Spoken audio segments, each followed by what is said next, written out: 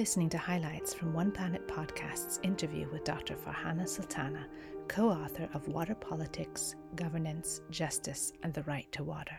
So tell us, how has water and geography inspired your work and who you are? In terms of my work, it's largely been drawn from a lot of life experiences, but then also my very interdisciplinary background and training.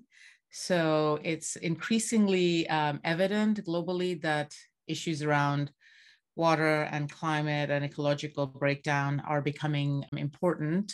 And as a result, I think some of my educational background and journey was inspired by witnessing what was happening around me, but also in terms of thinking about how to proceed with my work. So currently, I'm a professor in the Department of Geography and the Environment at Syracuse University, but I started off initially training in the geosciences and actually in climate science, and then switched into geography in graduate school because I felt that I liked the earth, but I like people on the earth more, and I needed to learn and understand like social systems in addition to, geological or climatic or earth system, and that's how I ended up pursuing a very interdisciplinary and then also an international and increasingly kind of critical social theory lens, as well as combining a lot of scholar activism in the kind of work I do. When you think about water, it affects politics. It's not just ecology, it's also women's rights, because who are the stewards of water. So just go into the very multifaceted story of water and your work in Bangladesh. I grew up in Bangladesh and I grew up surrounded by water scarcity, right? Like too much water, too little water, wrong time, wrong place, both flooding and drought, as well as drinking water scarcity. And it wasn't just about quantity and quality, but it was availability, timing, spatial connections and all of that. So a lot of the issues that I witnessed, in addition to like climate breakdown, ecological conditions deteriorating, rising poverty, but at the same time, ongoing development interventions, globalization. So a lot of my kind of geographical postgraduate, or rather master's and PhD level training, led me to pursue a lot of issues that I wanted to better understand. So I did work for the United Nations for some time, which is great practical policy experience. But I had all these questions in terms of thinking about how do we understand water governance, or what are the water justice concerns or climate justice concerns? And I really wanted to explain things in more nuanced and critical ways and link issues across places and across scales. So from local to global, because a lot of the issues required that kind of integration of spatial and temporal analyses, but then also bringing in different epistemological insights in terms of figuring out, how do I understand what's going on better? Or what are the tools I need to have at my disposal to be able to do the kind of research I want to do? So yes, a lot of the issues were around the human right to water, but at the same time, issues around water scarcity and technology, development-driven water infrastructure, but at the same time, looking at that intersectionality of gender and class and ethnicity in terms of who has water, who doesn't, who's laboring for water, how does it affect people's sense of themselves, local politics, household dynamics, but then also their sense of well-being. So I draw from my lived experience in South Asia to help inform my intellectual work, but I also try to do deep theoretical work that's complemented by the ethnographic field research, but then also an understanding of policy decisions that occur or not, and try to understand and explain more complex issues in more nuanced ways, because as more issues around the world are becoming more complex and people are recognizing it in that way, we need more people to be trained in interdisciplinary disciplines like geography, where we do train our students to help understand issues in more complex interdisciplinary ways.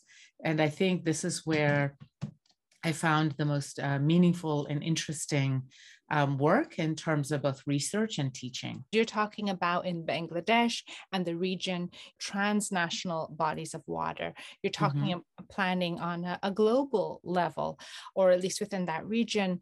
And it's something that we're all thinking about now, having just come out of COP26, and what can we all do when a lot of these decisions that are made by people that are distant from us are something that maybe in Bangladesh are handled on a day-to-day basis. It's also affecting, the global north as well as the global south. What can we do? Because there are projections that by 2050, 36% of cities will experience water scarcity.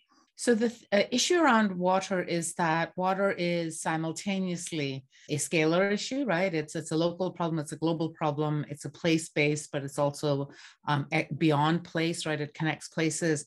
But when you think about water, it is such a fundamental basic need for all life survival, which is why we look for signs of life in terms of signs of water on other planets. But at the same time, we recognize that it is the one resource that we as human species cannot live without, neither can other living beings, in terms of the fact that we need it for both biological reproduction, but then also day-to-day survival, right? So we cannot drink oil.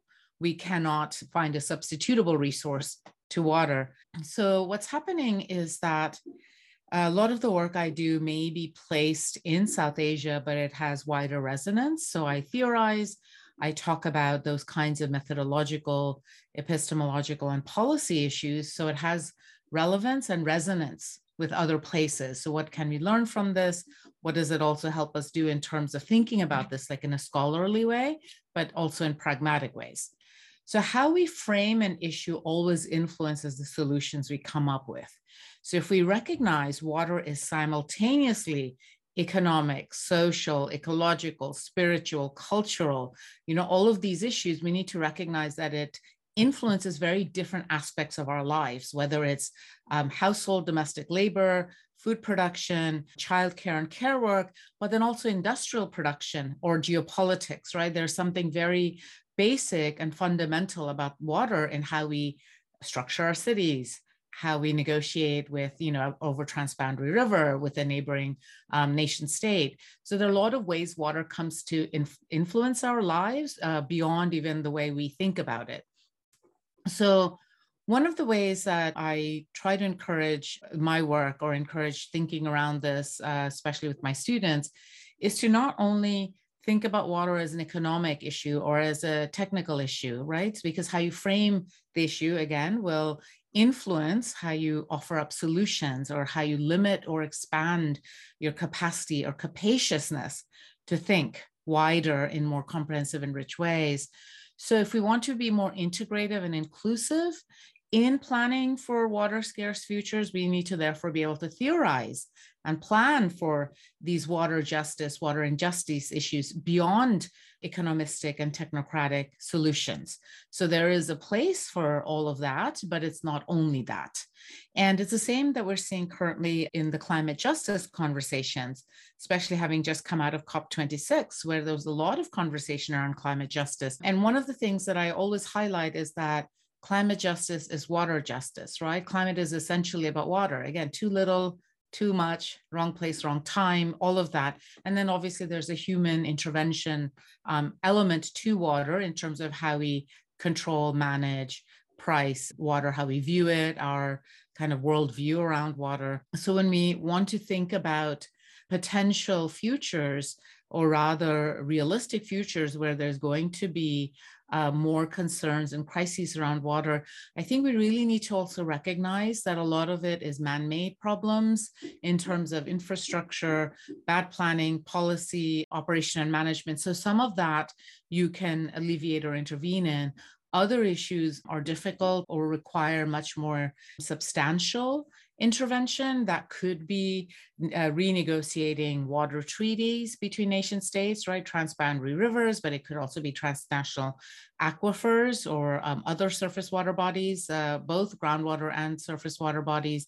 But at the same time, thinking about the fact that a lot of it is beyond individual place-based control or negotiating capacity, because when you have disrupted climate, you do have disrupted hydrological systems, which means disrupted hydrosocial systems in terms of our capacity and our need to therefore reorganize, to adapt, and to be flexible. So that flexibility requires a certain amount of accountability, right? That constant loop back mechanism to think, to observe, to practice, and then to rethink, right? It has to have this reinforcement where there's that responsiveness in terms of how do we think about solutions. So one of the things that came up with at the COP regarding climate justice is recognizing that, some of the issues are about justice concerns. It's about voice. It's about who's at the table, who has a seat at the table, or rather, what is the table? Meaning, what are the terms of the debate?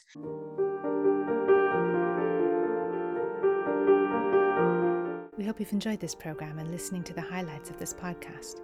If you'd like to get involved in One Planet Podcast or learn more about environmental projects, click on the subscribe button.